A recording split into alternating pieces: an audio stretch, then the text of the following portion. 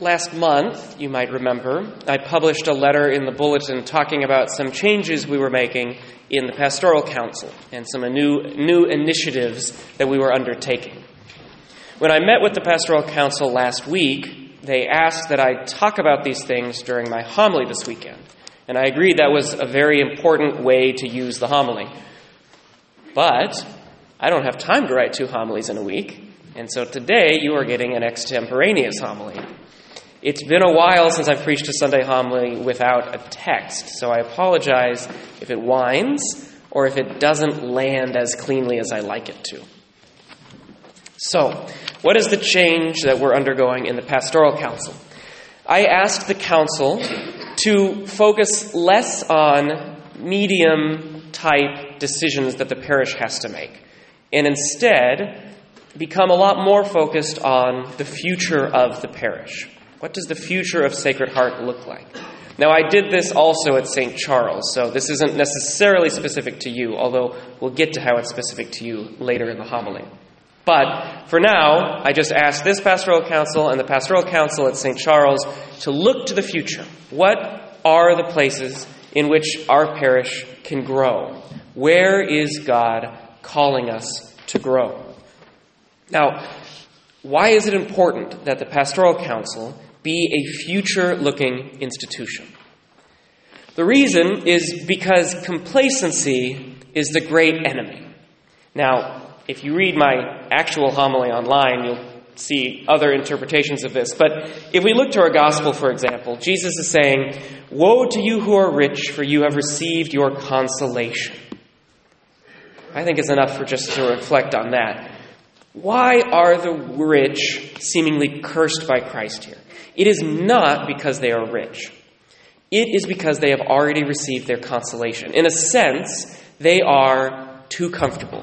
They are happy with things as they are, and they don't need to look to God for their consolation. They don't need to look to prayer or the sacraments or whatever for their consolation. They are consoled. Now, complacency is an enemy for everyone, right? If you are a small business owner, and I know we have a few in here, you know that if an institution, whether it's religious or not, does not look to the future, it will eventually be overtaken by its competitors. Now, in the case of a religious institution, when we become comfortable with how things are, a lot of times the world continues to change around us, right? And that has been no stronger than in the last 60 years. If you think about the differences between, say, America in the 1960s and America today, our society has almost turned on its head. But the church oftentimes still has a lot of systems left over from the 1960s. We teach faith formation oftentimes in the same way, and we do a lot of adult faith formation in the same way. The world changes around us. And so we have to be aware of complacency, if only for the fact that we don't want to be responding to things 50 years too late. Now, we're Catholic. We always respond to things 50 years too late. But we don't want to, right? We want to at least try to fight that. But the second reason, I think, is even more important. It's because God is so rich and so deep and so profound, and He has so many things that He wants for us. If we become comfortable, if we become complacent, if we decide that we like things how they are and we just want to maintain them, we won't be open to all of the beautiful things that God wants for us. We will be like the rich who have received their consolation. I don't want to receive my consolation yet. I know that God has so much more for me, and I want to rely on God for that. I want to open myself to everything that He has planned for me and for our community. I don't want to say it's good enough. And so I asked the Pastoral Council to be a future-looking institution, to read books on parish growth, to talk about parish growth initiatives. Now, I've only been at this parish for just under 20 months, but let's say within 20 days of this assignment, everybody was already telling me how much they love Sacred Heart Parish. They love the community most of all. They love the conversations. They love the people. They love the dynamism. They love the choir. They love the ministries. Good. That's good, right? None of this is to say that what we have is not good enough, right? It is. We have all been blessed by our membership in the Catholic Church in general, and in this parish specifically. We have all been blessed by the gifts that everybody here has brought, and our parish is strong. We have very strong stewardship, both of time and of money. We have very strong volunteerism, very strong participation. None of that is wrong.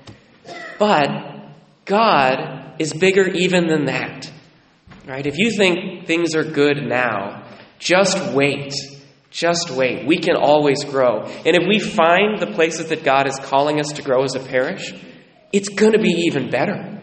That's the promise I make to you. If we engage in this process, it's going to be incredible and amazing. And I don't want us to think that we've plateaued, right? There is so much more that God wants to give us. And it's our job to figure out what that is. Now, this is where our first reading kind of comes into play.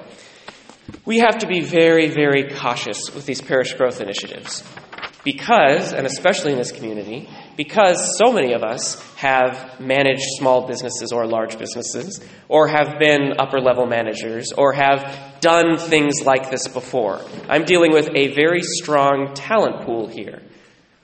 The problem is the first reading. Cursed is the one who trusts in human beings, who seeks his strength in flesh, whose heart turns away from the Lord. We are going to be tempted as a parish to treat this like any other growth process, right? To treat this like a business growth process, to treat this like a lot of other processes we've undergone in our own professional lives. Because we're good at it, because a lot of us have already done it. That's fine. But we're a church. And cursed is the one who trusts in human beings. Now, the Pastoral Council already has a lot of good human approaches. We've read books, we've had discussions, we have processes. And you will hear next month about a survey that we're going to ask everybody in the parish to take so that we can get a baseline. Where are you? How do you feel about the community of the parish? But also questions like, do you feel like you have grown in the last 12 months? Do you feel like you've been able to talk about your faith with somebody outside of the church in the last 12 months? Just baselines on some kind of basic metrics of spiritual health. That's a human approach, right? It's going to give us human data, and we're going to make human decisions about it. But that's not where our hope lies. That's not ultimately where this process is leading us. Because, what's the rest of the curse? He is like a barren bush in the desert that enjoys no change of season, but stands in a lava waste, a salt and empty earth. This is describing complacency. We're very happy with how things are now. But I don't think the world's going to be the same in 20 years. And I don't want us to wake up and say, yeah, we just kept doing what we were doing, and now somehow we're in a lava waste and we don't know how we got here. What's the answer? Blessed is the one who trusts in the Lord, whose hope is in the Lord. He is like a tree planted beside the waters that stretches out its roots to the stream. It fears not the heat when it comes, its leaves stay green. And I think this is the most important line to me. In the year of drought, it shows no distress, but still bears fruit. Our life as a parish comes from the Lord. It comes from our communion with Him. It comes from our relationship with Jesus Christ and our reception of Jesus in the sacraments. Right? That's the stream that we're planted next to. And if we continue to draw our life from that stream, a stream, by the way, which flows, which is always changing and always growing. If we continue to draw our life from that stream, we don't have to worry about anything because He will continue to give us life. We will continue to grow. Our leaves will always be green. And even if a drought comes, right? Even if something drastic changes in La Conner itself, in the world, I don't know. I can't tell the future. But we don't have to worry about it. Because we are connected to the stream that's Jesus Christ. We are connected to the God that has so much planned for us, that is drawing us into His own divine life. We should worry about nothing. Now, what's my challenge? My challenge is that you pray. I don't want this to be a mechanical process or a human process. I want this to be a process rooted in Jesus Christ.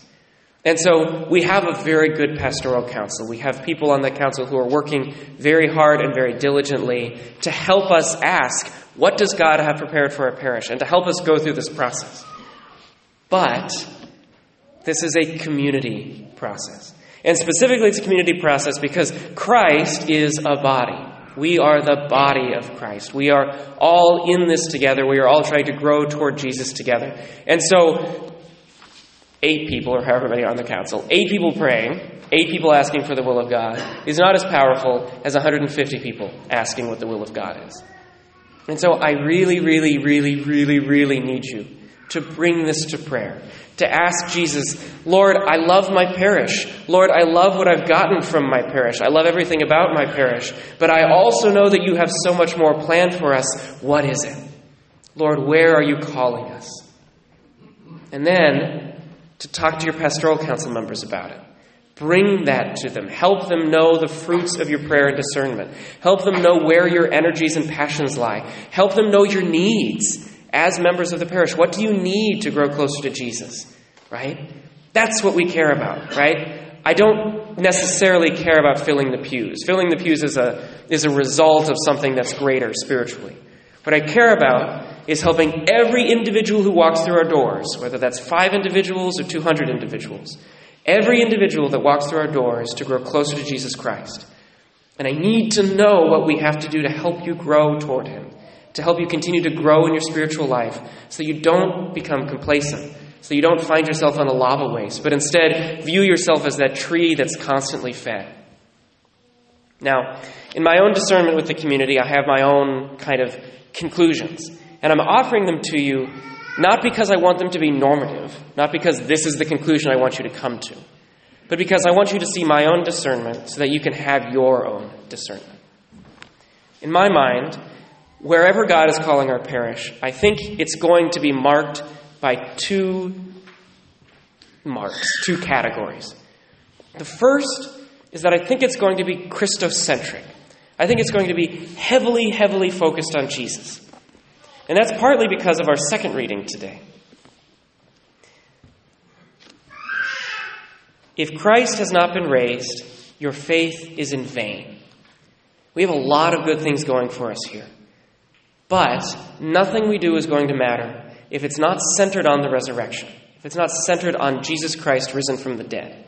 Because as the world changes around us, people look for community in a lot of different places, right? I know a lot of millennials who don't go to church because they're like, what's the point? What's different about church than, say, hanging out with my friends and going to brunch on Sunday, right? If we focus on things which we are legitimately very, very good at, right? Like community, but it's not rooted in the resurrection, eventually it's going to fall away. So I think wherever Jesus is calling us, it's going to be focused on Him. And it's going to be focused on somehow His resurrection, that great act where He defeated sin and death. Somehow I think that's going to play in. Second, I think it's going to be focused on others. God has given our parish so many beautiful gifts. And the question is always, what is the purpose of these gifts, right? Why are we strong? Why do we have good community? Why do we have good stewardship? What's the point? My study of Christ and where He calls people and where the church is headed and everything that we know in our tradition is that Jesus always gives us gifts for the sake of the mission, for the sake of others, right? Those of us who are blessed to be economically stable, we're given that for the sake of raising a good family and also for the sake of serving those around us who are marginalized, socioeconomically or otherwise. I think the potential of this parish that we all know, the potential of this parish that we all feel every time we come in, I think Jesus has prepared us to do something great in the world. We can focus on our own programs for our own strength, and I think we have to, because we have to maintain that strength. We can focus on improving what happens here at 9:30 on Sunday, right? And again, I don't like complacency, so everything is a growth mindset. But I think if God is calling us to grow anywhere, it's going to be, how can we take all of the beautiful things He's given us and bring them out into the world? Use them to evangelize Laconner. Use them to evangelize Anacortes, because I know half of you live there too, right? Like, that's fine. But use these gifts for the sake of helping other people find Jesus Christ, for the sake of helping other people know the love of Jesus Christ, sometimes through preaching the gospel, sometimes through acts of justice. But I just have this impression that we have all of this potential built up, and God is ready to break down the dam, and He's ready to throw us out into the world. But I don't know what it looks like yet. So I need you to pray. I need you to talk to each other. I need you to talk to your parish council. I need you to ask Jesus Christ, Lord, I love my parish of Sacred Heart McConnor. How are you calling us here to grow closer to you and to carry out your mission in the world?